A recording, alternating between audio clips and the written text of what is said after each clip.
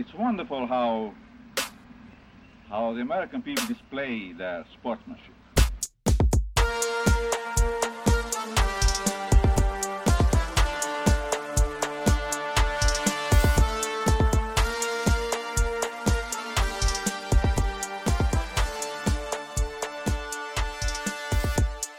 The racist 69 can eat shit because the Hoosiers still get the victory in Columbus, 76-73. And you know what that means. We cannot falter in the battle. We're tried and true.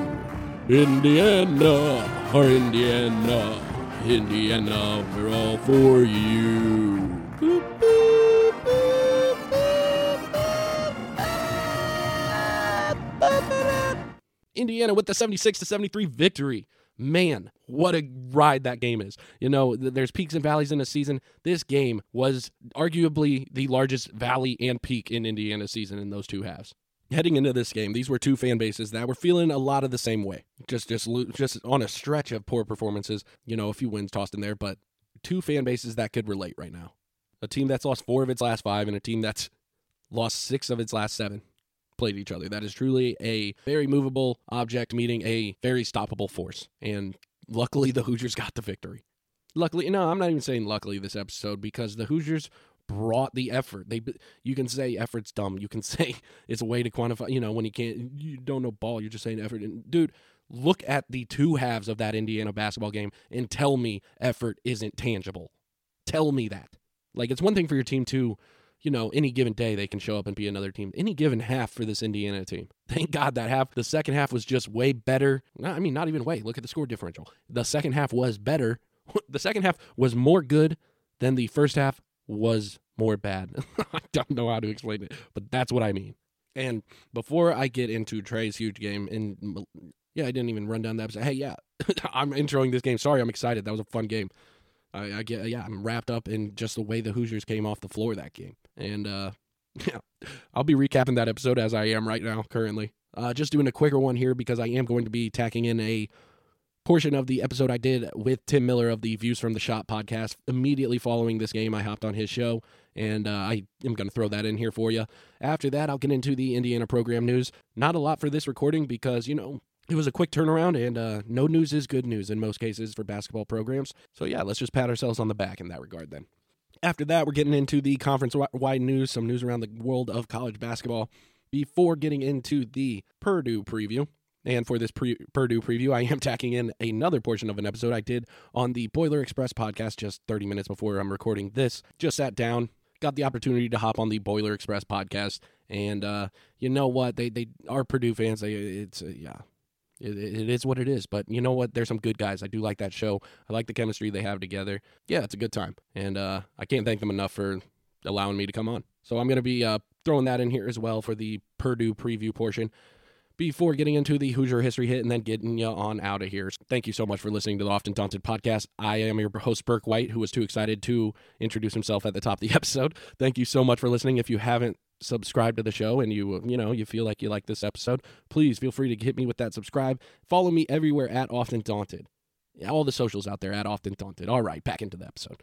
Now, before getting into Trey's huge game, say what you will about how we feel about this season as a whole. Say what you will about how we feel about this season as a portion. Even though I'm sure he would rather have team success from the bench, the manner in which Anthony Leal has delivered in each of the Hoosiers' last 2 victories is awesome to see a guy we pulled for so long have those moments. Just an all-around game for Anthony, including 2 blocks on his day, ending the game with the last 6 points for the Hoosiers. That is clutch gene. Anthony Leal has become the Hoosiers' clutch gene. Now, that wasn't on your bingo card for this year's Indiana basketball season, but God, you know what? I'm going to accept it. I'm going to accept it because Anthony Leal's success is a great thing to see. He's having his moments, and he is going to have the opportunity to have a moment in West Lafayette. Glad to see that shot was huge. That three-pointer, absolutely cold-blooded to knock that down and just see the look on the Ohio State fans' faces when they realized it was happening again. Before really digging into Trey again, sorry, one more person. Kalel Ware, I just wanted to bring him up initially. Just a quieter night, 6 points, 3 for 10 from the floor.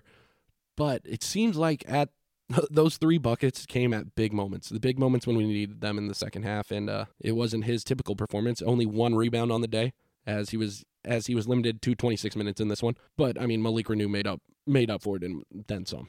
Malik Renew, 26 points on the night, now becoming a typical feature of this young man. Just absolutely becoming a force in this conference, and it's just so nice to see. 8 for 15 from the floor, 14 rebounds.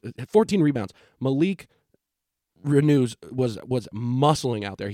Akpar is no pushover. The front court that Ohio State was putting out there, they want to grab those boards. And Indiana, Malik Renew included, was able to find something in them that they have long been missing this season. And, man, it pays off in the historic comeback for the Hoosiers. A historic comeback after those historic losses is so welcomed on the show. You know what? I'm going to go through the last two starters before Trey Galloway because it was a Trey Galloway game. I want to hold him to the last. I want to discuss him last. Mackenzie Mbako with 9 points in this game, 2 for 2 from free throws. That's expected. You're expected to see that by now from Mackenzie, who just is absolutely setting the curve for Indiana free throw shooting. I mean, he's one of the better freshmen in the country, and yeah, he definitely helps that average, which is already poor. It is pretty remarkable how well Mackenzie shoots free throws with how bad this team is overall at it.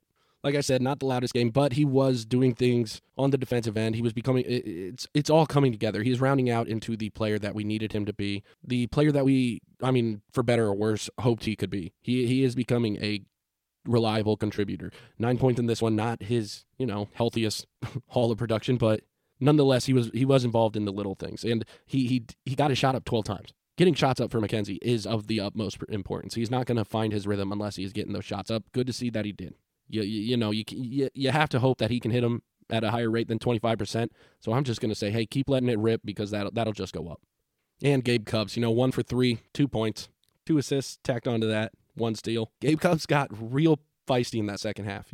He was defending them the best he could. That officiating, I'm sorry if you're you're going to complain about officiating. No, that officiating was insane.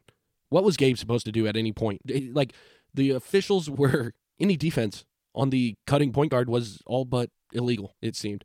The lane was open. And, the ticky-tack fouls were just so disheartening to see for Gabe Cubs, and they weren't his fault at all. The officiating were the reason for those ones. Gabe Cubs overall, I'll just say this. We're asking a freshman to do a lot, and he contributed to the Indiana Hoosier win in this game, so you can't really complain. This kid he's stepping up to the occasion to hold it down as best he can for the Hoosiers. I am glad he is getting this experience. It is going to pay dividends down the road, and it's going to be special to see what this kid can do in Assembly Hall when all is said and done. Need more shots up, but it'll come with Gabe, and glad to see him part of this team effort, this team victory. Now, the man of the hour, Trey Galloway, our captain. Oh, captain, our captain.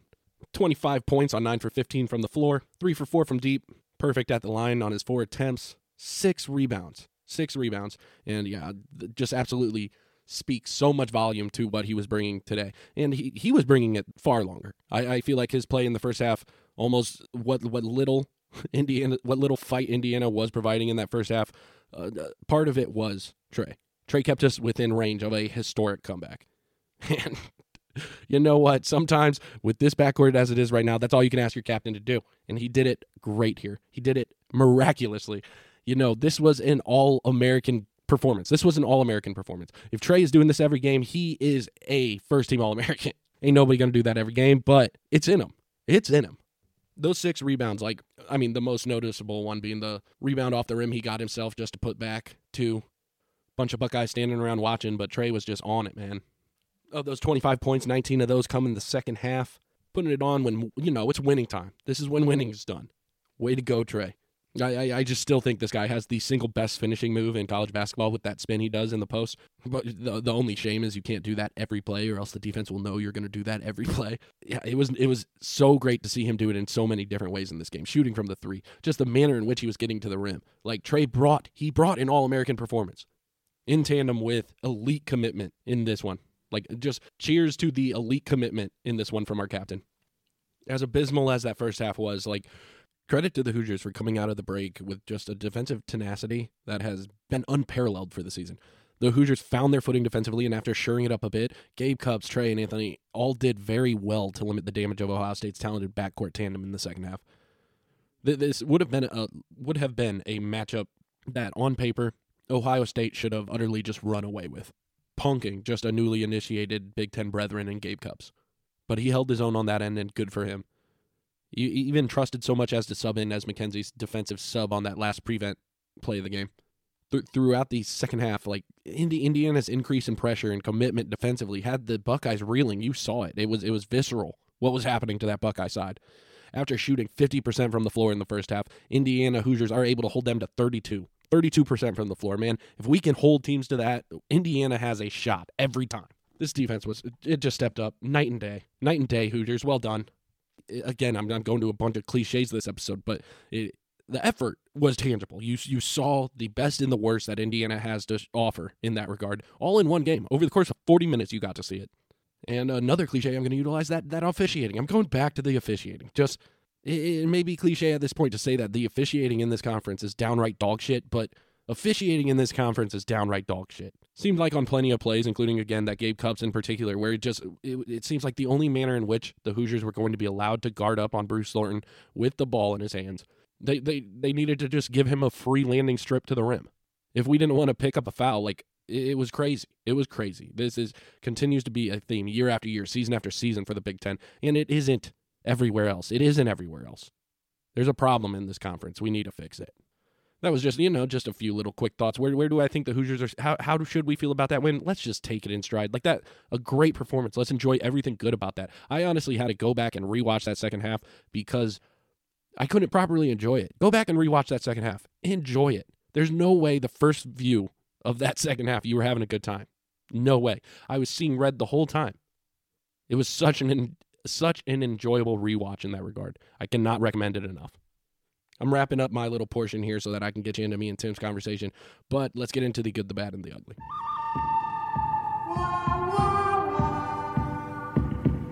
The good, Trey Galloway finding that All-American performance. He is capable of this. It's insane to see. Absolutely insane how he was able to unlock that in his game and bring it to Columbus. Hey, if we can bring it to Mackey, Trey, let's make sure we pack that. Other good, just the defensive effort in the second half. Basically, the good is the second half. The Hoosiers looked incredible the second half. We were figuring it out, man. This team desperately needed to get back to defense, and they did just that. It fueled everything. The bad, you know what? The downright uglies that entire first half. I'm just gonna go ahead and put out the downright ugly the entire first half. The bad, you know what? Just because I have to have one, I'm gonna say McKenzie's conversion. I know that it's just this game because he's gonna hit at a much higher rate in Mount Mackey, and he's going to take full advantage of the moment and immediately become a Hoosier hero like Jalen Hood-Schifino. I feel it. Now for your Showalter Fish of the game, for my Showalter Fish of the game, I'm going to Trey Galloway. Absolutely heroic performance, commanding, just bringing everything the Hoosiers needed into this game. Many could say Malik Renew for his just impressive double, 14 rebounds again. It's effort, people. It just takes effort. The Hoosiers brought it. Malik Renew, 14 rebounds. Absolutely inspired performance on the boards for our big guy. But yeah, it's Trey Galloway. And for this episode, I actually wanted to ask you guys through my X account. So go ahead and follow me at Often Daunted if you haven't. And apparently 59% agree it should be Trey Galloway. Out of 102 votes, 59% for Trey Galloway. Malik Renew, 17%. And Anthony Leal for his closing clutch, 24%. I threw that one on just like tip of the cap to Anthony for how the game ended. But man, quite the haul. 24%. He is a fan favorite. Let's get you to me and Tim. Burke White is here to talk Ohio State and Indiana. Burke feeling a little bit more optimistic than Buckeye Nation is as of right now. Burke from the Often Daunted podcast and a part of the Big Banter Sports Network as well. Burke, Ohio State has lost. It has blown its second 18-point lead in a season. And yet, as we talk, getting into this episode about how we're feeling and things like that, you said, Indiana fan base, as bad as it feels for Ohio State, you guys aren't quite feeling all that great either, even with this win. So what are the thoughts right now in general, Indiana basketball wise? Man, there's just so much hanging over this program. And I know I'm preaching to the choir because I'm on an Ohio State podcast right now. And I mean, yeah, you guys drop in those last 1 in 7 in the last 8. Is that what it is now? Yeah, probably about that.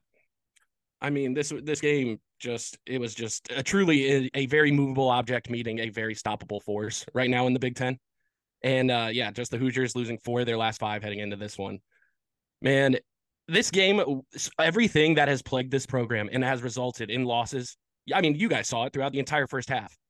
just turnovers aplenty. Gabe Cupps not being ready as a freshman, which I mean that's understandably, but because he was forced into a position that he just wasn't, and it's not even fair to expect him to be ready. But it's just been tough, man. The Hoosier fan base has put all their eggs in the Xavier Johnson basket, and you know what? Egg on our face because the 6th-year Super Deluxe Max Ultra Senior. Like you would think everyone's always like, hey, you need a point guard to win. You need a point guard with experience to win. Xavier Johnson has an unparalleled level of experience just with the COVID year, with everything. And we just put all the eggs in that basket that he would be able to deliver. I mean, following just that run, that spree of games where he had 2 flagrants throughout 3 games. And it's just been a mess, man. It's from the top down, the message of this program just isn't making its way through the depth of it that we need it to. And that it's like, what do we even have? This roster is entirely, because we did put all the eggs in the Xavier Johnson basket. This roster is just, it doesn't work. It's a square peg in a round hole. Far be it from me to be an invested Ohio State fan and criticize someone named Xavier Johnson, but coming into the preseason, you did not find Xavier Johnson on my first team Big Ten, my second team Big Ten, third team, nothing like that. I was maybe on the outside looking in, not buying in on Xavier Johnson and the experience just because we hadn't really seen it yet. And he obviously was not there for Indiana tonight. Hoosiers still pick up the win. So talking about this game specifically, Ohio State and Indiana, what's your number one reaction, takeaway, observation as we step away from this game just a couple minutes after it's concluded here? Trey was All-American Trey, because throughout the season, you get 3 versions of Trey. You get ice cold Trey for 80% of the season. You get good Trey for 15, and you get All-American Trey Galloway for 5% of the season. And that 5% showed up today.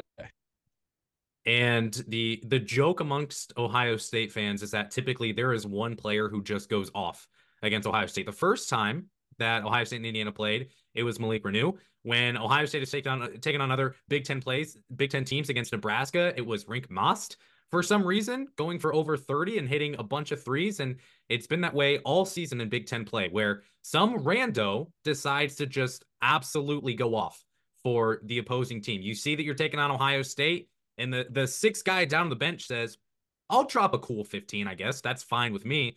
So I know Trey Galloway is far from of a rando, but for Indiana, it's been Khalil Ware and Malik Reneau. It's been all about the front court for Indiana. So Ohio State's inability to stop Trey Galloway, when at the half, I believe Galloway was the best shooter from Indiana. He was 2 of 5. The rest of the players for Indiana were shooting well below 40%. Hoosiers were shooting, I want to say 33% from the field in the first half. And then the second half comes around, and of course, someone has to go off for Indiana, because that's how it goes when Ohio State plays Indiana. Now, Ohio State, when it comes to how they played tonight, and my biggest takeaway from them, obviously we can talk about Chris Holtmann, and that's a pretty tired take at this point, but it is worth saying that at this point, I wrote an article just a couple days ago about the complexities behind Chris Holtmann being let go at the end of the year, or even before then. All the different logistical nightmares going on within the Ohio State athletics department. And not only that, but within its own coaching staff. If you're going to let go of Holtmann right now, who's going to replace him? But this game has just ended Ohio State's hopes of making it to the NCAA tournament, if they even had that. For the rest of the season, Ohio State has one game in the quad 1 at home. That's going to be at Purdue, coming up, not this upcoming Sunday, but the next Sunday. That's it. Ohio State has no other opportunities to make its mark, and they just lost a quad 3 game. You can't have that. So not only is Ohio State, they are effectively out. There's no more hope for Ohio State basketball to go to the NCAA tournament this season. It's over. It is over. Ohio State could win out. They'd have to win the Big Ten tournament in order to get in. It is over. Mathematically, there is nothing Ohio State can do with the resume that it has right now and with what's on their schedule. It's over. So not only do you have that with this loss to Indiana, which was probably true coming into this game, but now especially true now that you lose from Indiana, but it's the second 18-point lead blown this season by Chris Holtmann. This one at home, the other one at Penn State in December. Second half comes around. In your eyes, what was it that brought Indiana back, gave them life? Because the other thing, actually, before I ask you a question, I'm going to continue to talk. Another observation I have from this one. Second half especially, and even in the first half, Indiana looked like they couldn't give a crap less about what was going on the hardwood. The effort was lackadaisical. Even though they were plus on the rebounding margin at the end of the first half, they looked like they couldn't care less about if they came down with the ball. You've got technical fouls. You've got Khalil Ware and Malik Renew clearly upset with everything that's going on, and you're up by 18, and you're like, there's no way that this Indiana team is going to even make this a game. And you're 10 minutes left in the second half, and Ohio State is still keeping a 10, 12, 13, 9-point lead. And at that point, you're saying, man, I really do want to put a couple bucks down on Ohio State not covering whatever the live spread was. And if you did, you obviously made money at that point. But you're like, it can't go wrong this time, right? The chemistry isn't there for Indiana. They've got nothing going in the front court. They're not scoring in the paint. There's foul trouble all over. There's no way Indiana can get back in it. And yet Ohio State still finds a way to lose this game. So to bring that full circle, Burke, in your eyes, what did Indiana do to get back in this game in the second half? How did Ohio State lose it? Well, I think Indiana just found its footing. I mean, Indiana has been plagued by scoreless droughts this year. And in the first half, we had scoreless drought after scoreless drought after scoreless drought. Like, credit to Mason Williams, IU Media School class of 2024. He's an absolute treasure trove of IU stats out there, any stats that matter. And he just collected the just droughts for us from the 1955 mark to the 1630. Indiana scoreless. From the 1524 to the 1052, Indiana scoreless. From 1052 to 651, Indiana scoreless. That has reared its head throughout the entire season, and luckily Indiana found a way to find some will in the second half. Like, so many people credit, like, say, effort it shouldn't be a caliber statistic, but you just said it yourself. Like, if you truly believe you can't like weigh or observe effort, watch Indiana basketball over the course of this season, because that first half was evidence of it. You can say that, effort is a catch-all for like, what they aren't doing right. But no, like, it is what it is. You can't watch that Indiana first half and not see that that's what it was. Like, it's crazy at times. And it feels like it extended in the second half too. Khalil Ware, even that goaltending, that was beyond idiotic. No offense to Khalil. If he happens to listen to the show, great basketball player. Congrats on the transition. Come on. But that was I mean, Roddy Gale's not making that layup. He's not going to make that layup. Roddy Gale, not the highest IQ basketball player. That shot's not going in. And you just gift Ohio State 2 points. So, and you mentioned the scoreless streaks for Ohio State. They went, I believe, 3 full minutes without a field goal in the second half. They were 0 of 7 from the field. Sorry, they went 5.5 minutes without a field goal in the second half. Jamison Battle couldn't hit a shot. Bruce Thornton couldn't hit a shot. Roddy Gale, who was 5 of 5 in the first half, couldn't hit a shot. So naturally, you think, maybe we go to Evan Mahaffey. Mahaffey had shown some good basketball in the first half. He's been really up and down for Ohio State this year, but Ohio State never really went to him. So my question there was, why in the world is Ohio State, if you want to continue to play basketball, like all 5 players on your offense are wearing rain boots and you just want to clog everything up and no one wants to go set off-ball screens, there's no motion, there's no movement, that's fine. Give the ball to Mahaffey down in the paint and let him go try to make a layup, because Bruce Thornton can't slip off anyone. Roddy Gale can't drive in the lane and get a bucket. So do something different. And that's something that Ohio State failed to do down the stretch. Now we have to talk about these final couple minutes. And I think most importantly for Ohio State, you look at the final possession and Chris Holtmann throws out Dale Bonner, who I believe was 3 of his last 30 from 3. Ohio State is down by 3 points. Dale Bonner is 3 of his last 30 from 3. Why in the world is he in there? Felix Akpar, okay? Couldn't hit water if he fell out of a boat shooting 3. He couldn't. It's just not possible. Something will happen to where he will be suspended in the air. He's never going to hit the water. Might as well. Fans are very, what's the word? Anti-Zed Key this season. That's fine. Zed Key probably has a better shot at making a 3 than Felix Akpara. So throw him in there over Akpara. You're not going to have time to get a rebound. You don't need him in there. So I get that you loft the ball up to him. He catches it. He gives it to Bruce Thornton. That's fine. And again, Bruce Thornton's the one taking the 3, as if we're not aware that Jamison Battle isn't one of the best 3-point shooters in the Big Ten this season. So the personnel decisions with 2 seconds left in this game, down by 3, knowing you need a 3, made no sense to me. And the fact that Jamison Battle, also with the height advantage over Bruce Thornton, is not getting the ball in his hands to get a 3 up. I'm not going to go, I didn't go back and watch the film to see if Battle potentially could have been open, but that play was drawn up for Felix Akpar to catch the ball and give it to Bruce Thornton and let him shoot a 3. Why is Jamison Battle not there instead of Bruce Thornton? These are small. I don't even think that's not even small. That's just obvious at this point that you have got to start making changes if you're Chris Holtmann to personnel, and adjustments like that need to be made. That as someone with a common eye can see that. it's hard to see how Chris Holtmann and Mike Nettie and Jake Diebler and everyone on that staff can't see it as well. So that's a long-winded rant. Hey, on that, I mean, the IU fans feel that as well. Throughout this season, we've seen Mike Woodson foul his own guys out. It's absolutely bananas. Like, I almost thought, like, when we took him out in the first half with 2 fouls, I think we were down like 10 points in the first half. It's like, that's so many times that he does that, and then it gets to a 20-point game, and then the Hoosiers just all but give up.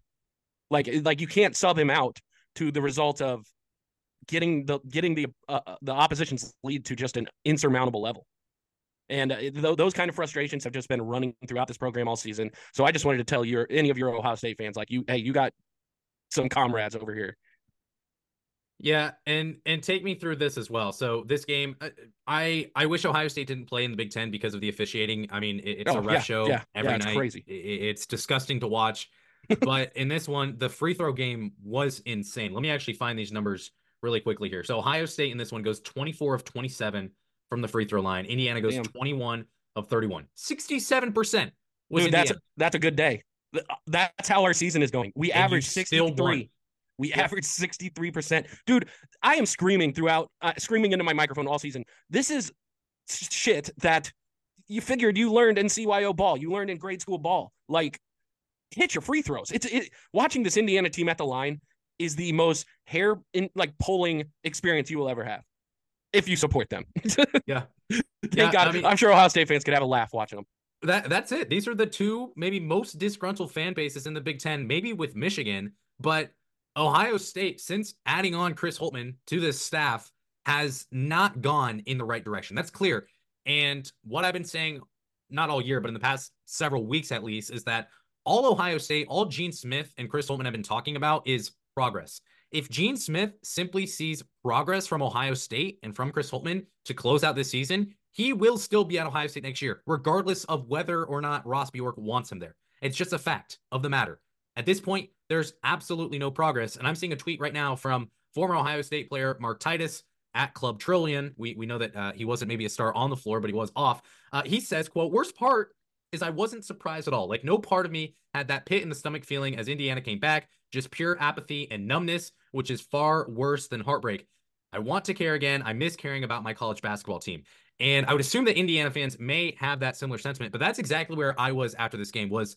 I wasn't to the point of numbness. I was just like straight up depression. Like, what has Ohio State basketball come to? And how can we lose 2 18-point leads in a season? And if you lose those leads, that's fine. Go win by 7. Like, whatever. It's not good to lose an 18-point lead, but go win the game. And Ohio State failed to do that twice now. And this fan base is not only reeling, I'm seeing people who are saying, I've been a season ticket holder. I'm not renewing my season tickets until Holtmann is fired. I'm seeing people saying I'm not going to games until Holtmann is fired. Now, hand up, I'm going to at least 2 more Ohio State basketball games this season. So my bad, guys. Sorry for not joining the boycott. But this fan base is very, very upset. And I think it's to the point of people are not going to watch. People are not going to tune in. And this market, this Ohio State market, there's a reason why the Buckeyes begin to play on Sundays this time of year. Their first Sunday game that I can remember this year that's actually on a major network and isn't against freaking Central Michigan is not this Sunday, but next Sunday against the number 1 team in the nation, Purdue, or whatever they're ranked. Who cares about the AP poll? They don't know what they're doing. Anyway, they're going to go take on Purdue, and they've got a couple more Sunday games after that at home. This is what the market wants, is to see a good Ohio State basketball team playing on a Sunday afternoon when football is over. Everyone knows that Ohio State can't take that market because of the fan base, and right now it's not going to take it. The tickets are not going to be sold. They're giving away free t-shirts tonight. Nobody is there at that game. They've had a bunch of discounts for tickets so far this year. No one has been there. This has been the lowest attendance since last year, and it's been a 13% drop-off from last year. So the fan base has been beaten to a pulp at this point. So we're kind of both sulking in misery here, but at least you get the win. So take me through at this point. You're moving forward from here. You've got a couple still marquee games left on the schedule for Indiana. What are your thoughts? What are your expectations? Do you have any hope that this can be an NCAA tournament team? Man, I'm ignorantly optimistic. Like, wherever I can be, I like to see the brighter side. But this team has done so much. They've done this all season, and like almost this game, I'm so grateful for a Hoosier win. Always grateful for a Hoosier win. But man, almost the release of anxiety that would have come with this loss. Like I don't want to say I'm jealous of Ohio State fans right now, but honestly, I'm thinking about my mindset where I would be at if Indiana had lost this game. It's right where you guys are. It's right where you are, and I would be like, man, if somebody could just tell me the season's over now, that would do me a whole lot of good, I think, to my mental well-being. So, yeah, I feel for you guys. I genuinely do. Yeah, and as I've been clear about, the Ohio State season is over, and I've actually I don't know if you've noticed, but I've gotten kind of dragged through the mud on Twitter multiple times for simply not even being optimistic about Ohio State basketball, but just not hating the program. I've said Yeah. Ohio State can still make the tournament, or Chris Holtmann still has time to turn this around, or Chris Holtmann's record in January actually isn't that bad over his 7 years being at Ohio State. At this point, it's over for Ohio State, and I'm seeing some tweets now coming through here from Chris Holtmann. He says, quote, "We've got great kids. I don't question these kids, but we need to see some results here." What I know from Chris Holtmann, what he wants with this program is he wants to see this sophomore class through. I don't think he's going to get the chance to do that. He also said, he was asked what specifically gives him hope that Ohio State's issues are correctable. Quote, "We'll see." End quote. A lot of confidence there. Dude, that is every single Indiana fan's just entire vibe right now, because after all of these games, after we gave up that huge lead to Penn State, to give them a huge lead and just an absolutely ridiculous win in Assembly Hall, an absolutely unforgivable win in Assembly Hall, it's exactly the same thing with Mike Woodson. It's I need one hero. Like I think you're connected with the Ohio State media room and all that, but I'm just pleading to anybody on the IU side in that room to ask him a question, to stand up and say enough is enough. We need a real answer. All these non-answers, I'm so sick of. It's been very it's like, similar in the Ohio case State. of Woodson and Holtman. Like, what's the issue? You would only help your standing if you were to give us an answer. Mm-hmm. Like what you are doing right now, these non-answers, these filler words, these ultimately just nothings. They mean just that. They're nothing. And it's if you were to give us answer of any substance, just to tide over the fan base, maybe we could have a little more hope in what's going on. Yeah, and that's been something I think it was the Northwestern loss where Ohio State got spanked by 25, 26, 27, whatever the final score was. I had a couple people actually reaching out to me saying, "Hey, what is Chris Holtmann going to say after this loss, this blowout loss at Northwestern?" And I basically said it doesn't matter because he's going to say the same stuff that he always does, which is we need to be better. I have confidence that we can turn this around. We've got to be better handling the basketball. We've got to be better against traps and hedges and all these types of things. And it's like, well, just do it instead of telling me that we have to be better. And again, I've tried to be as positive about Chris Holtmann as I can. At this point, there's not much to be positive about. So these press conferences after the game, they don't really mean a lot, but it's a good point. Maybe Holtmann, maybe he can step up and say, you know what? We suck. My job's on the line. This isn't fun. I'm going to do everything I can to get this turned around. Just, I'm acknowledging that this isn't good. Yeah, at least identify that there is an issue so that we can tell that there's an issue. Yeah, 100%. So as we close out this stretch here where the Buckeyes take an embarrassing loss to Indiana, not in that it's Indiana, but in that it's an 18. No, this Indiana team, this is an embarrassing loss. That too, yeah, and it's at home. But regardless, it's a loss. Any other closing thoughts here from the game itself? Absolutely unconscious game from Trey Galloway. Like the 5% showed up that we needed, and just credit to him for being able to find that in the bag on a day that we desperately needed every bit of it to get the slim victory in Columbus. And then credit to Malik Renew for still taking over the conference, just making his name more and more known. This way he's coming down the season with these stretch of just 20-point games. Like, I'm excited for what that means for his offseason. I think he's going to gather some real buzz, and I think the preseason talks next year will be pretty interesting, and Malik will be involved. Yeah, Malik Renew is looking good. He's a player who can knock down one or two threes every game, and just having that in your bag can be huge, especially with a team like Indiana that is so focused on scoring in the paint. So he's looked really, really good for Indiana so far this year. Burke, one last question here, or not question, but request. Plug the socials, plug the podcast, everything you'd like to about Often Daunted and everything you're working on there. All right, Burke White. I am the host of the Often Daunted podcast. You can find it anywhere you find your favorite podcasts, including the wonderful Views from the Schott podcast. And you can follow me anywhere across all socials at Often Daunted. If you were curious about the name, it is a play on our fight song, Never Daunted, We Cannot Falter. You know what? I've watched this team enough to know I'm quite often daunted. So thank you so much for having me on, Tim. And this has been just awesome. Thanks. Yeah. You got it, Burke. And thanks for the color on the name there of Often Daunted. That makes it 10 times more funny. So that's good to hear. Burke, we appreciate you joining today. It's been a pleasure, even though it wasn't a pleasure watching this game. I guess we wish your Hoosiers the best of luck. Not that we really care one way or another, but sure, go win a couple games and maybe make a run in the NIT. So appreciate you hopping on today, Burke. You know what? And when you were talking about just I'm just backpedaling to the middle of it. Like when you were talking about what it would take for the Buckeyes to get in right now, man, how crazy is it that tournament option isn't even going to be there next year? Like, That's so gutting to the any of these teams.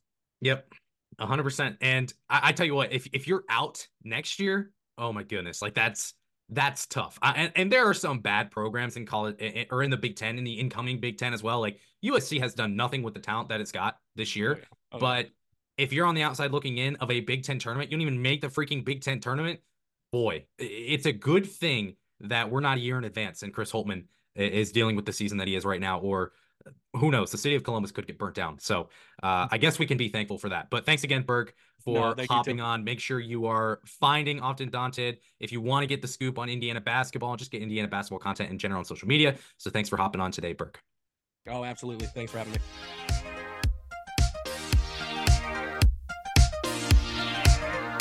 I really can't thank Tim enough for having me on, and looking forward to working with him again in the future. Really awesome having these guys, having the ability to reach out to these guys now as I am for that Indiana news.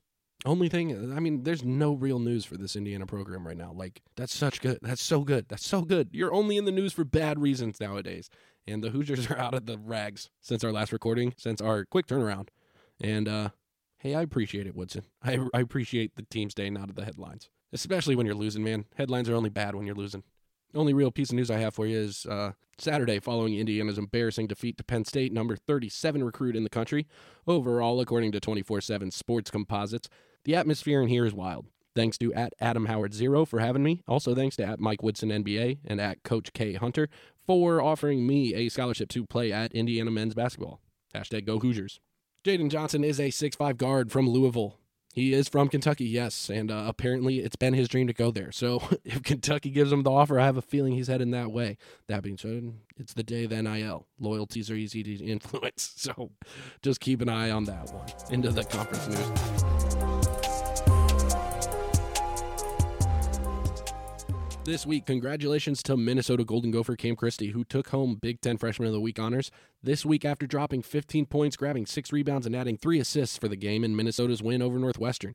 I just wanted to share this piece of news because he is the first Golden Gopher since Daniel Oturu in February of 2019 to get this honor.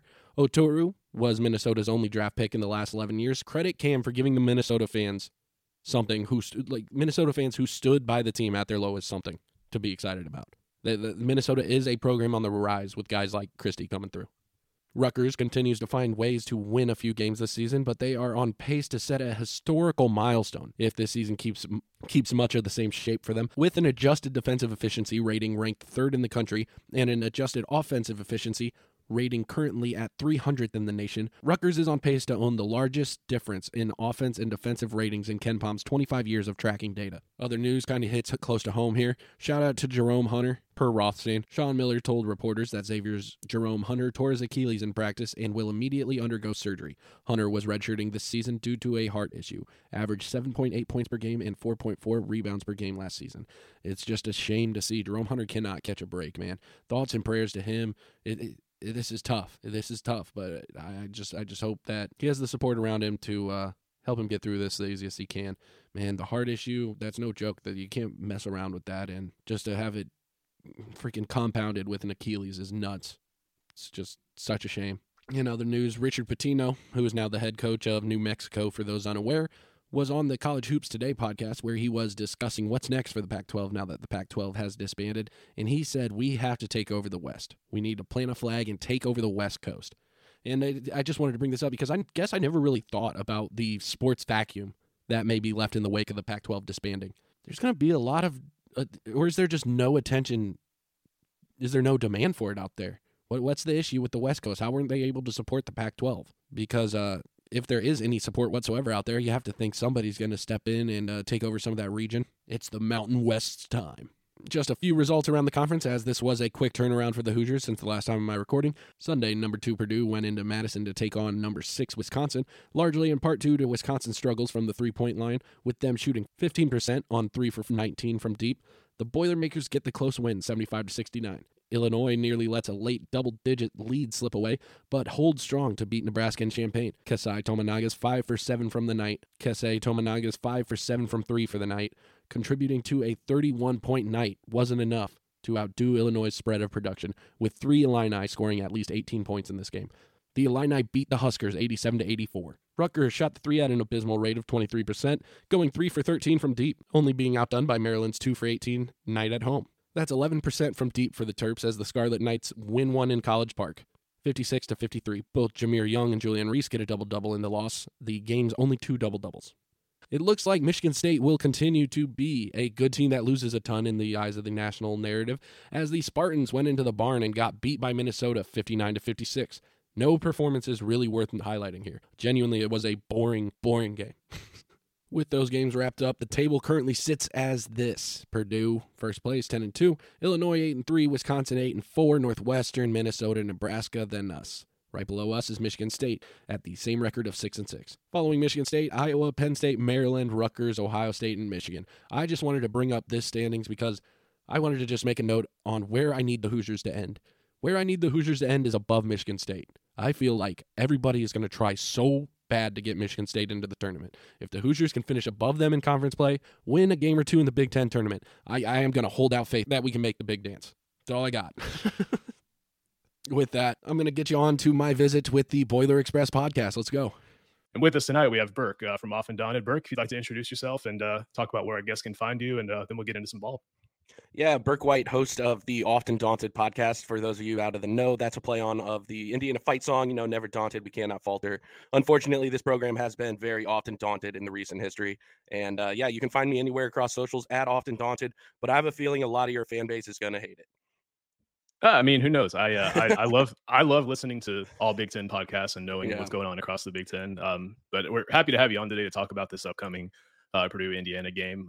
Burke and I have done some collaboration in the past, and he was great to work with. So really excited to have him on here tonight and talk about this upcoming game. But before we get into the game, let's talk about Indiana's recent win over Ohio State. We were talking about it just a second ago, but in my opinion, it was a really impressive win. To be down, I think it was 16 was the total deficit at one point. And then to just grind your way back in there. Galloway had a big game. Was it Renew, the other player that had a really big game scoring wise? Yep, 25.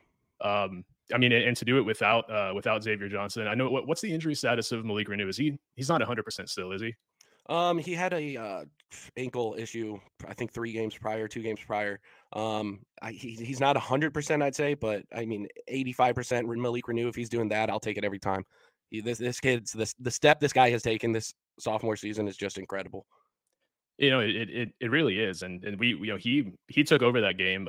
We saw Trey Galloway step up, but what did you see from the Indiana squad in that game that has you encouraged right now? And just as a whole, what are some things that you can take away from that game that you think they can carry into Mackey on Saturday? Well, we saw a glimpse of a potential comeback in Assembly Hall. Don't say we didn't, Purdue fans. Don't say we didn't. And we just got the full-blown version here in the Columbus game. Now, admittedly, that was against an Ohio State team who is becoming known for doing just that. So got to take that with a grain of salt. But just a game like that can do wonders for confidence. And this Indiana team, it's cliche. It's some of the data crunchers. No offense to the stat guy right here I'm talking to, but they can say this effort and confidence, all that is, it isn't calculable. It isn't tangible, man. It is real. It is real. And I completely agree. Yeah. As a data numbers guy, there is a certain unquantifiable aspect of sports that the human factor that you can never account for. Totally support that. Yeah. And it just plays into all the just body language talk that everybody's had about this Indiana team all season. The body language is down. Man, the games like this, I hope to God can do wonders for this program that desperately needs to get right. Now, am I saying we're going to beat Purdue and get all right all at once? No, not by any means. But this game was definitely something to build on. This Trey Galloway performance, they are few and far between. But, man, we utilized every bit of it to squeak that one out. And so looking here, he was 8 for 15 from the floor, 10 for 15 at the line. I'm talking about Malik Renew here. I think the 10 for 15 at the line is probably the most impressive thing, to shoot over 50% from the floor and then go, 66% at the line. To one guy shooting 15 free throws, that's something Purdue fans know a little bit about. Yeah. But that's, his jump from freshman to sophomore is definitely not something that I expected. Could you kind of give me your thoughts on Mbako in terms of, before the season? I feel like he was, I don't want to say overhyped, but I feel like he had unfair expectations, let's say. I know your expectations were a little bit different, but how have you seen him progress so far this season? It's defensively, it is night and day. When he stepped foot on campus, those first non-conference games, defensively, he was unplayable. We knew the offense would come eventually. He is a vibe shooter. He is I'm feeling myself. It's time to go get a shot guy. And it's just about getting him the opportunities, getting him in rhythm. And we saw it at the beginning of the game in Assembly Hall. You saw Mackenzie getting into that rhythm. Unfortunately, Mike Woodson did what he has been doing over the course of the season and fouling his own guys out. Like 2 fouls against Purdue. You're such an underdog. You got to let it ride, especially when he's the only guy doing anything offensively. So, I mean, what his expectations for the season may have been unfair, but honestly, the game he's bringing right now, he's living up to it. It took a while to get here, but we're here. Yeah, and I completely agree. I've seen a lot of improvement from him, mostly on the defensive end. You know, he started off shooting a little rocky, but he kind of found his stroke. And like you said, he gave Indiana the initial scoring spark at the game at Assembly Hall. And if I recall correctly, it was Mbako, Ware, and Renew all were in foul trouble in the first half, right? Yeah, and Mike chooses to sit them, which when you are going up against Purdue, just a mechanized, unit of free throw, just pain and suffering on their opposition. It is, hey, it's winning basketball, but it is painful to the other teams. And you need to roll the dice. And you need to keep your 3 best players, not even in question, the 3 best players. Talent-wise, 3 steps above the next guy. Like, you need to keep them in that game. And I'm hoping to God somebody has gotten to him since that time. And if that is the same case here, which it very well could be, Zach Edey's going to draw tons of fouls. That's what he does. He does it very well. And we just need him to trust his guys to play a little more controlled because we can't afford to not have them on the other end of the ball. Well, the thing about Ware is he has the length and he has the ability to make life difficult just with his length. He can. I feel like him just standing there, creating an obstacle for anyone to shoot over is going to A, not draw a ton of fouls, and B, just make life difficult. But if I recall, he did put Ware back in toward the end of the first half in the game at Assembly Hall. Is that right? Yeah. With like 2 minutes to go. Yeah, man, you were having Peyton Sparks hold down the front court against one of the most elite front courts in the country. Like something needed to be done. But man, it comes too late, too many times this season where he lets it get to fixable levels. Like we cannot come back into games with how he sits these guys, and then we get to like a 20-point deficit, and then he's ready to jump back in and see if we can crawl our way back in. So it's frustrating. The hole gets too deep before a drastic change is made. Is that? Yeah, exactly. Okay. Yeah, sorry. Yeah. No, I'm with you. Roundabout way to say that. Yeah, I'm with you here. Yeah. But in the first game, Purdue wasn't playing the majority of the game against Renew, against Mbako, and against Ware. And that's honestly what has me a little bit nervous. I mean, first of all, this is a rivalry game. This is a game that guys are going to get hyped up for. Mm-hmm. This is a game where trends and stats and everything just kind of goes out the window. These are games that you can be remembered forever for. Mm-hmm. Yeah, and especially the guys. Like I think of someone like Ware. For example, 99% chance he's not back next season. I think that's a fair assessment, given that he's a projected top 10 pick. Last I saw. So like, why not do something big against your rival, right? I mean, and I know the Purdue coaching staff tells their players, especially the transfers, you want to be remembered forever, do something in this game. So I know, the Indiana staff is doing that, but Purdue was playing against a second unit almost the entire game. And so I can kind of see this game just ending a little bit differently. And I know the line right now is Purdue by 20, last I checked, which seems extreme in my opinion. However, we did have a live show last night. We had a ton of comments, people saying it should be 30, it should be 27 at least. I'm not saying I think Purdue loses. I'm saying I think it's a closer game than that. But Burke, what are your thoughts? My thoughts are I really, really wish a sophomore Jalen Hood-Schifino was taking the floor in Mackey. Really hope that was the case. But it is just a case of yeah, man, it's the Purdue Indiana game. Anybody can seize that spotlight. And Mackenzie Mbako, if he gets some more minutes, man, like Jalen Hood-Schifino last season, he had some games where he would go like 1-15, just abysmal numbers. But he took every shot like the next one was going in. He would miss 7, and in his head, the 8th is just money. And Mackenzie has a lot of that same like mental makeup. And man, it's going to take a heroic performance. I just don't see how you can mechanically contend with Purdue right now. And gosh, I remember that Jalen Hood-Schifino performance because he was taking the shots that Purdue wanted him to take. It's like, hey, you want to take pull-ups at the free throw line? Go for it. And you know what? They just kept going in. Yeah, looking back at it, Indiana being just the worst shot selecting team in the country, it honestly might have all been building up to that moment for Jalen Hood-Schifino to sink those, because he had been taking those all season long. And I'm probably going to sound arrogant here, but I feel like that game probably did a little bit for his draft stock too. Because those are the shots you got to hit at the next level. But Purdue actually had to change the whole country was watching it, man. There was just both programs in great positions. It's the best game there is.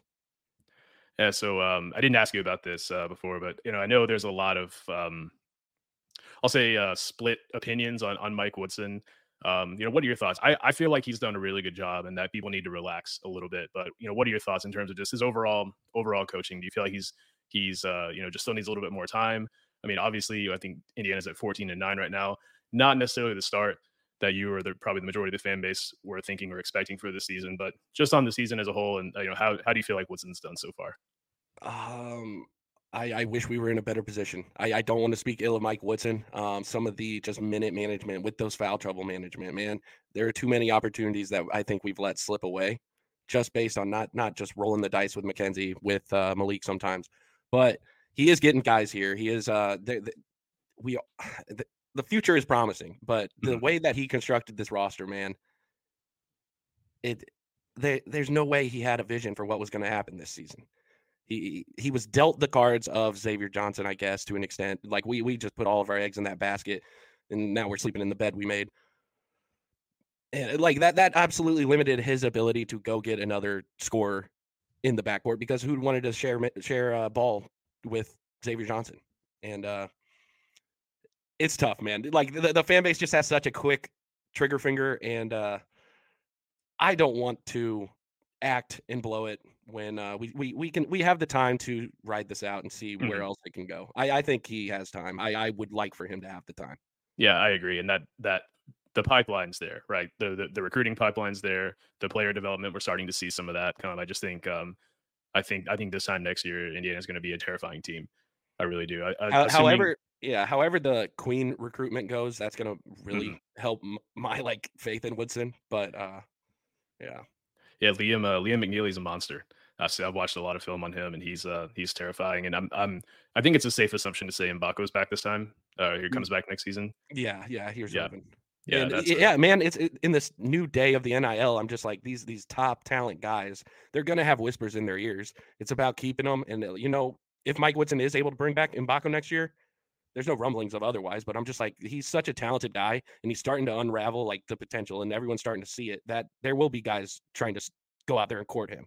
Yeah, that is an unfortunate thing. Not only do you have to worry about players leaving for the NBA, you have to worry about potential poachings going on from other coaches and other teams wanting players to come.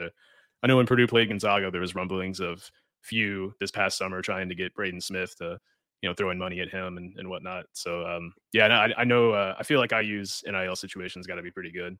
Oh yeah, and with Cubes just selling the Mavs, I'm just hoping to God he's just doing that to become the shadow president of Indiana basketball. Yeah, that was honestly really surprising to see that. I was kind of shocked, because that seems like something he cherishes quite a bit. But yeah, who knows? He could be funneling some of that, or a decent amount of that money into IU. Oh, yeah. So what is a path to an IU win look like? And this is something we talked about last night. And I was asked that question. It's like, well, Frank, if you're not sure Purdue pulls out the win, how does IU win? But I just said, we didn't see a ton of Ware. We didn't see a ton of Mbako. We didn't see a ton of Renew. Those three guys collectively, as you said, probably the three best players. I mean, we've seen Galloway be a wild card this season. He can go off for 25, or he can go stone cold. I think it's unlikely Xavier Johnson plays, unless you can correct me on that if I'm wrong. No, I don't think he's playing. But I feel like there really hasn't been firm word on anything regarding him yet. It's bizarre. He just had such an odd season. I can't help but feel like he's got something outside of basketball going on. I just feel for the guy, Yeah, it's tough. It's tough how it's coming down to the wire here. The frustration and the anger he's kind of exhibited. I mean, that seems to transcend basketball. But Gabe Cupps played well. He hit a couple of big shots in the minutes that without Xavier Johnson, in the first game. But in your mind, what would it take to get a win in Mackey this Saturday? Mike Woodson is just letting Kalel rip the three. Kalel shoots the ball incredibly from three. If he's having to hold the Purdue front court honest, pull him out there And I think he could take Zach on the dribble if Zach is even inclined to get out there at all. Because honestly, if he's not sinking it, if Indiana's not making their shots, Zach can park his ass in the paint and just limit anything that Indiana can really throw at him. And it's interesting because that's what we saw against Wisconsin. He was kind of playing that center field. And Wisconsin had 5 guys on the floor that could shoot too, which I thought was really interesting. That they were just kind of daring Wall or Crowell to take threes, and neither one of them really did in that game. Looking at Khalil Ware, do you know what his 3-point percentage is? It's pretty good, especially for a big guy. I think it's incredibly high because he takes probably 2 a game, and he's making at least one of those.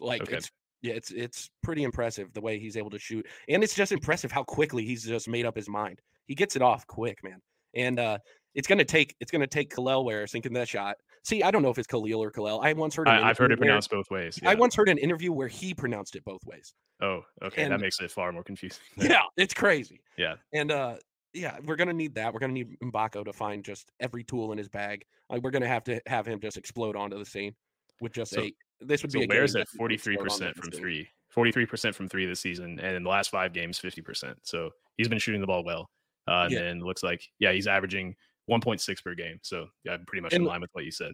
And more on Ware, just he needs to utilize his spring, man. It looked like in that last game, he isn't going to beat Zach with the muscle. He isn't going to beat him playing just post ball. He needs to jump. He needs to utilize his athleticism. That is objectively superior than Zach Edey. Yeah, like that is what he has on him, and you need to use the only tool you got on him. Yeah, I will not dispute that at all. That he's much more athletic than Edey is for sure. I think Edey's got the size and the strength. Ware has the bounce. Yeah, Ware has the bounce. Yeah. Speaking of, at the very end of the Ohio State game, it looked like he tweaked his ankle. Is everything good with him as far as you know? Yeah, man, I think that was just a goofy step. Who amongst us hasn't taken a goofy step? Yeah, I mean, when I was watching that game without sound, and I was like, surely there was a foul or something there. Bad. Yeah, when those guys go down without any contact, that's usually the worst case. But no, he got back up, got back in the game. All seemed well.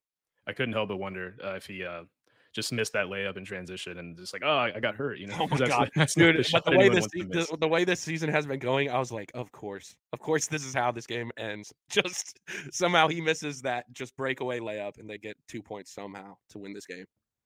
So I always like to ask this question, but what is an outsider's perspective of Purdue look like these days? Because a lot of us feel like we're the most hated team. It seems like everyone seems to think so negatively. Not only of Purdue, but even more of Zach Edey. It seems like he's like the most hated player sometimes. But what's an external opinion look like these days? Because my world's very Purdue centric, and I always love to ask this question just to get a feel for like how do other people view the Purdue program right now? Man, I don't know if it's the color scheme or whatever. You guys, the lighting in Mackey, it's pretty bright. I would say right now, Purdue, I would say they are oppressive, like impressive and oppressive. The support around this fan base is at an all-time high, but man, they can be nasty. They can be amongst the nastiest in the Big Ten. I mean, that speaks volumes to a pride in the program because, of course, you're going to have the crazies. For every 100 normal, you're going to have another crazy.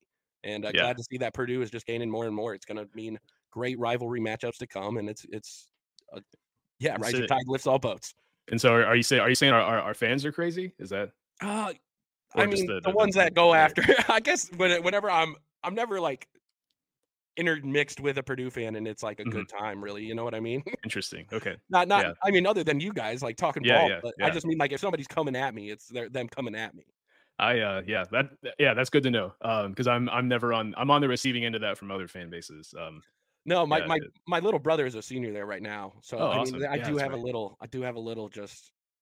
Man, it's so bittersweet with Purdue sometimes in my own head because I just want him to have the time of his life because, man, when basketball's going good, like campus is just alive. It's so much better. It is. Yeah. I'll never forget when Purdue beat Iowa in the last year with Ivy, the first ever number 1 ranking game. Purdue was number 2, number 1 had lost, and basically it was like beat Iowa and you're guaranteed number 1. And walking out of the stadium and just, I mean, it was like a massive party all over campus. Yeah, and it's incredible. That was my wife's first game in Mackey. Their first actual home game, so she got to see the party atmosphere after. It was pretty cool. Yeah, it was a really cool thing to see. But that's some interesting insight to have. Because it just seems like this year, no disrespect to our Illinois fans that just seem to be really, really combative this season. I will say what I do give credit to the Purdue fans is they have receipts far more often than an Illinois fan. Oh yeah. They'll come with the numbers. They'll come with the facts far more often. Yeah, we I guess I just feel like we've been attacked so much that we just bookmark a bunch of tweets and say, here, look here. Yeah. But that's some good insight to have. Why are you asking me questions like that, trying to get me murdered on your show? No, I'm not. I'm just. I love to know. No one's gonna murder me. No, of course. Yeah. I'm just curious what the but of the team and the players, like obviously Zach Edey gets the national recognition. What's the outside perspective of the rest of the team? Is it Zach Edey and 4 other no names? Or I mean, like a lot of people say, like, well, Purdue would be terrible without Zach Edey. I don't necessarily believe that. We saw Purdue go on a pretty decent run against Illinois when he got in foul trouble. How do people view the backcourt? I guess let's start there. I mean, shooting translates. Shooting always results positive, and Purdue can shoot the hell out of the ball in the backcourt. Braden Smith, an honest Indiana fan would tell you he should have been on that Kuzi list. An honest Indiana fan would tell you he is one of the better Big Ten point guards, if not he is a great point guard. He is. But I honestly feel like the right defender really presents some serious problems for him. And it isn't something he has quite shaken off entirely. Now, this is me watching the limited amount of Purdue basketball I do watch. But as far as like Fletcher Lawyer, he seems like he's getting into that like fire and ice regiment where he's either on, and when he's on, watch out, it's going to be dangerous, or he's just ice cold off. Yeah, it's very, very up and down for him. That's a very, very good assessment. And yeah, we have seen Braden struggle against the really, really physical and aggressive defenders this season. I think that his assist numbers are really impressive. They're about double what they were last season. But his turnovers are about the same. And I think that's probably the floor. And honestly, I'm okay with that. I'm okay with him throwing crazy passes and stuff, because more often than not, it's going to go for an assist and a turnover. And I just think that, that we'll have to, I'll say about Braden, I think if I had to bet on any one guy to get a triple-double in college basketball any night, it would probably be Braden. And that speaks to him, but like the system around him as well. Gonna comment here. Long-time listener, first-time caller. Love you, Frank. That's all. Appreciate you, random person who I don't know who you are. But yeah, I'm really impressed with Braden this season. I think that he has a bright future. I mean, and to flip it back to IU for a second, I'm really impressed with Gabe Cupps in the minutes we've seen him. I think that he is going to be. I know he's going to be a really solid junior. I think he's going to be a pretty good sophomore, honestly. Like his ability to knock down really timely shots has been impressive this season. I think by Braden Smith's senior year, him versus Gabe Cupps, those storylines will be pretty fire. Oh, yeah, those will be pretty awesome. good. Yeah. And it's Gabe Cupps, man, his shot is not falling. It's been tough. It's been tough from the floor, but it's all there. It'll come. It'll come. It didn't come nearly as quick as the Purdue backcourt, and of course we're going to be like, yeah, that sucks. But has his shot not been falling? I swear every time I watch Indiana, he comes in and he just like knocks down a quick three. Man, it's been tough going. We need more. If it's not so much a case as he isn't converting it, he just isn't getting them up. I see. Okay. And like he isn't going to really feel his rhythm, get into his game until he gets those up, because he spent all of high school being just every shot was his. Mm-hmm. So it's like, man, we could use a little bit of that. Well, you talked about the flash of a comeback that we saw in Assembly Hall, and I feel like he was a big part of that. Oh yeah. No, his hands defensively, I really think that he's a pest. He's a gnat and stuff like that. I think could potentially give Braden Smith some problems, but we're going to need a big game from him defensively for sure in this one. Yeah. Have you ever been to a game at Assembly Hall? A chance? Oh yeah. I'm sorry, not Assembly Hall. Mackey Arena. No, I haven't. Yeah, I've been to a game at Assembly Hall. That's what I was just thinking about. Any plans to?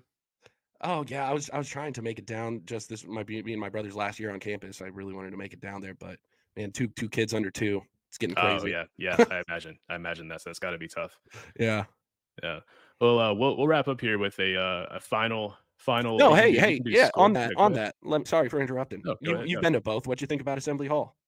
I went into Assembly Hall with high expectations, and I don't want to say it didn't live up to expectations. I was in the balcony. And that's not something that doesn't help. That doesn't help. We don't have a balcony. Yeah. You can sit in the last row at Mackey, which I have many times, and it's still not a bad seat. So the view wasn't great. In terms of the atmosphere, so this was you'll remember this game, I'm sure, the Matt Harms game. It was the 45-43, like Matt Harm's final tip-in game with Carson Edwards and Juwan Morgan. It was just a rock fight. But in terms of the atmosphere, it was pretty good. It was pretty rowdy. There were quite a few Purdue fans around us, so I feel like I wasn't fully, immersed in everything. But yeah, I would give it. I mean, I'm going to sound like a homer, but if Mackey's a 10, I'm going to give Assembly Hall like an 8.5. I would say. Okay, is it good? And I've been to. I live in Kentucky, so I've been to games at Louisville and both at University of Kentucky, and they're just like miles away, like 3 out of 10 in terms of atmosphere. So yeah, it was a good time. It was. I enjoyed it. I didn't know how people would act. Everyone was nice and cordial though, with a few comments on the way out, but everybody was good. Hey, that's all you can ask for. Just it was fun. That doesn't make you guys look like a bunch of assholes. Yeah, we did get flipped off as we were parking, but yeah, that's about it. Yeah, we were flying Purdue flags on the vehicle. Well, why are you doing that in Bloomington now? Yeah, that probably wasn't the best idea, but no, yeah, it was a good time. I was happy to get to go. So we can do margin of victory or final score or a combination of the two. But I'll let you start. What do you think for score or margin of victory this Saturday? Oh, I think man, objectively, you can't say that Purdue isn't going to like win this game. Purdue is a monster right now. Indiana is struggling more than we have in the last 3 years. Hoosiers by 2. Okay. Yeah. I mean, I just have to pray for you guys. I know I sound like an ignorant idiot. I am ignorantly optimistic in most things and in Indiana basketball. So I really think that there could be a heroic performance by one of these guys that brings Indiana the victory. I saw it last season. I saw it. Yeah. And if there's one player who has the breakout game or who, goes off for 30, let's say, who might that be? I think it's McKenzie. Okay. I think he just is so talented that if it can all go right for 40 minutes, it's going to be something to behold. And that's a big if. That is a huge if. But man, I can hold out hope because that's pretty much all we got heading into this matchup in Mackey. Yeah, the guy that has me worried is Galloway. Because it seems like there's a correlation between when he plays well and IU's ability to win. I mean, IU didn't beat Kansas, but he scored 28 points in that game. Went down to the wire. IU led most of the way. Yeah, because of him. Yeah. Yeah, he scored 25 against Ohio State in that major comeback. He's the one who I've just got to keep my eye on. But last night I said, Purdue by 10, and I still feel comfortable saying that. However, your prediction would not surprise me one bit, just because of the emotional aspect and the rivalry aspect. And I've been to several Purdue Indiana games at Mackey, and they, Indiana draws a decent crowd. I don't know. There are so many unknowns, and I would feel a lot more confident if this was any other team in the Big Ten, to be honest with you, at home. Purdue looked, I don't want to say they looked vulnerable against Northwestern, but Northwestern hit a bunch of really tough shots. But Northwestern came into Mackey and forced overtime. So, anything can happen. But my official prediction would be Purdue by 10 to 12, realistically. And I think that my player would be Lance Jones. He's just going to continue doing his thing that he's been doing lately and being that guy that takes over the game when we need him to. Lance Jones, man, he's been doing so well that you have other fan bases being like, you just got here, man. Like you aren't Purdue basketball. Like he has been just welcomed by that fan base. You can see it from the outside, but you're like, man, you just got here. Purdue basketball is forged over years of this ugly beat, like just slow basketball. That's just, the Hoosier perspective. But yeah, he's been an awesome. I'll call it a surprise. I think the coaching staff didn't even expect that he would start. They thought he'd be a 10, 12 minute per game guy off the bench, come in when you need defense type of player. But he's been really good, especially lately. I mean, he's been doing his thing, but we saw like against Rutgers, for example, he only had four points, but he had 10 rebounds and 5 steals. And all of his steals came like right as Rutgers was making a push to get back into the game. He would get a steal and just take it down, run some offense, and it just the timeliness of the plays is pretty cool to see. But yeah, that's my I think him knowing there's only 9 games left this season. This is only a season with Purdue, so I think that emotional aspect will lead him to do something pretty cool. But I'm pumped. I'm super excited for this game. I haven't been this excited for a game probably since Arizona, honestly. So I'm really pumped for this one. How you feeling, Burke? I might not be as pumped just based on our road here, but dude, it's Indiana Purdue. How do you not get up for it? Yeah, absolutely. It's the best, man. Absolutely. Well, if there's nothing else, we'll go ahead and wrap up. Do want to thank everyone for tuning in. Again, be sure to check out Often Daunted. You're on Twitter. He does really cool graphics. It's one thing I got to give you props for, man. Are those graphics that you put out? Yeah, thanks, really, man. really good stuff. I know a lot of time goes into that. A lot of cool stats and little fun nuggets about the team and stuff. You're being too nice right now, but no, thanks. it's good stuff. But thank you so much for coming on, man. We really appreciate it, and let's hope for a really entertaining game this Saturday. Absolutely, man. Hey, go Hoosiers. We'll let you say that. Yeah. All right. Thanks, everyone. Thank you, Frank, again so much for having me on the Boiler Express podcast. Hey, guys, they aren't that bad. They aren't all that bad. The Boiler Express guys, some of the stuff they say might trigger the more, spiteful amongst our fan base, but they're good people over there on the Boiler Express podcast. I can't thank them enough for having me on. And, let's get into a Hoosier History Hit. This is your Hoosier History Hit.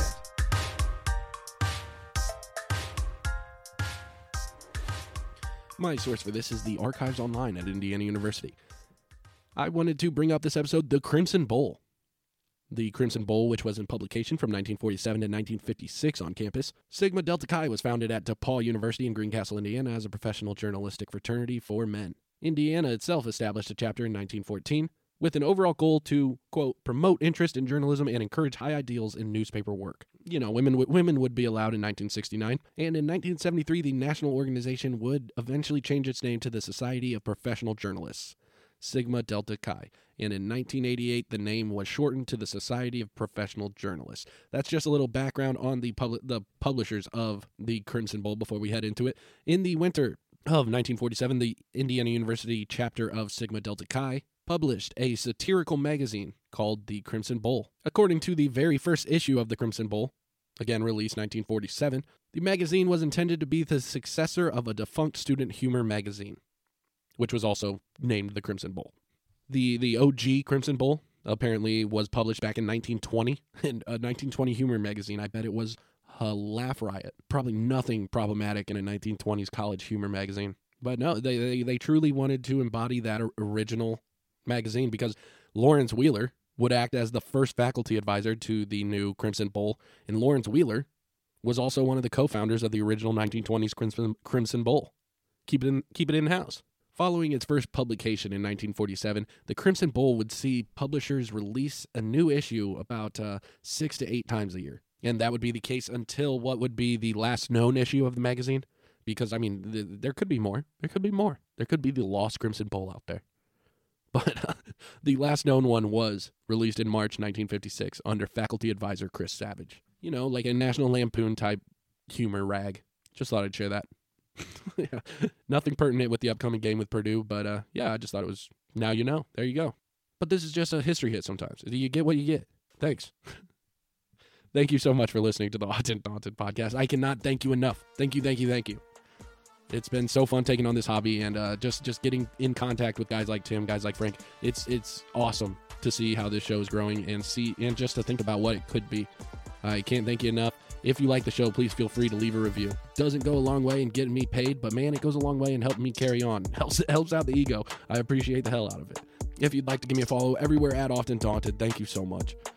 God bless you and yours, Hoosier fans. It's a big one Saturday. It's the biggest one Saturday. Hoosiers all the way. Let's go. God bless you and yours, Hoosier fans. Lux et Veritas. Go Hoosiers. Down with the Boilers.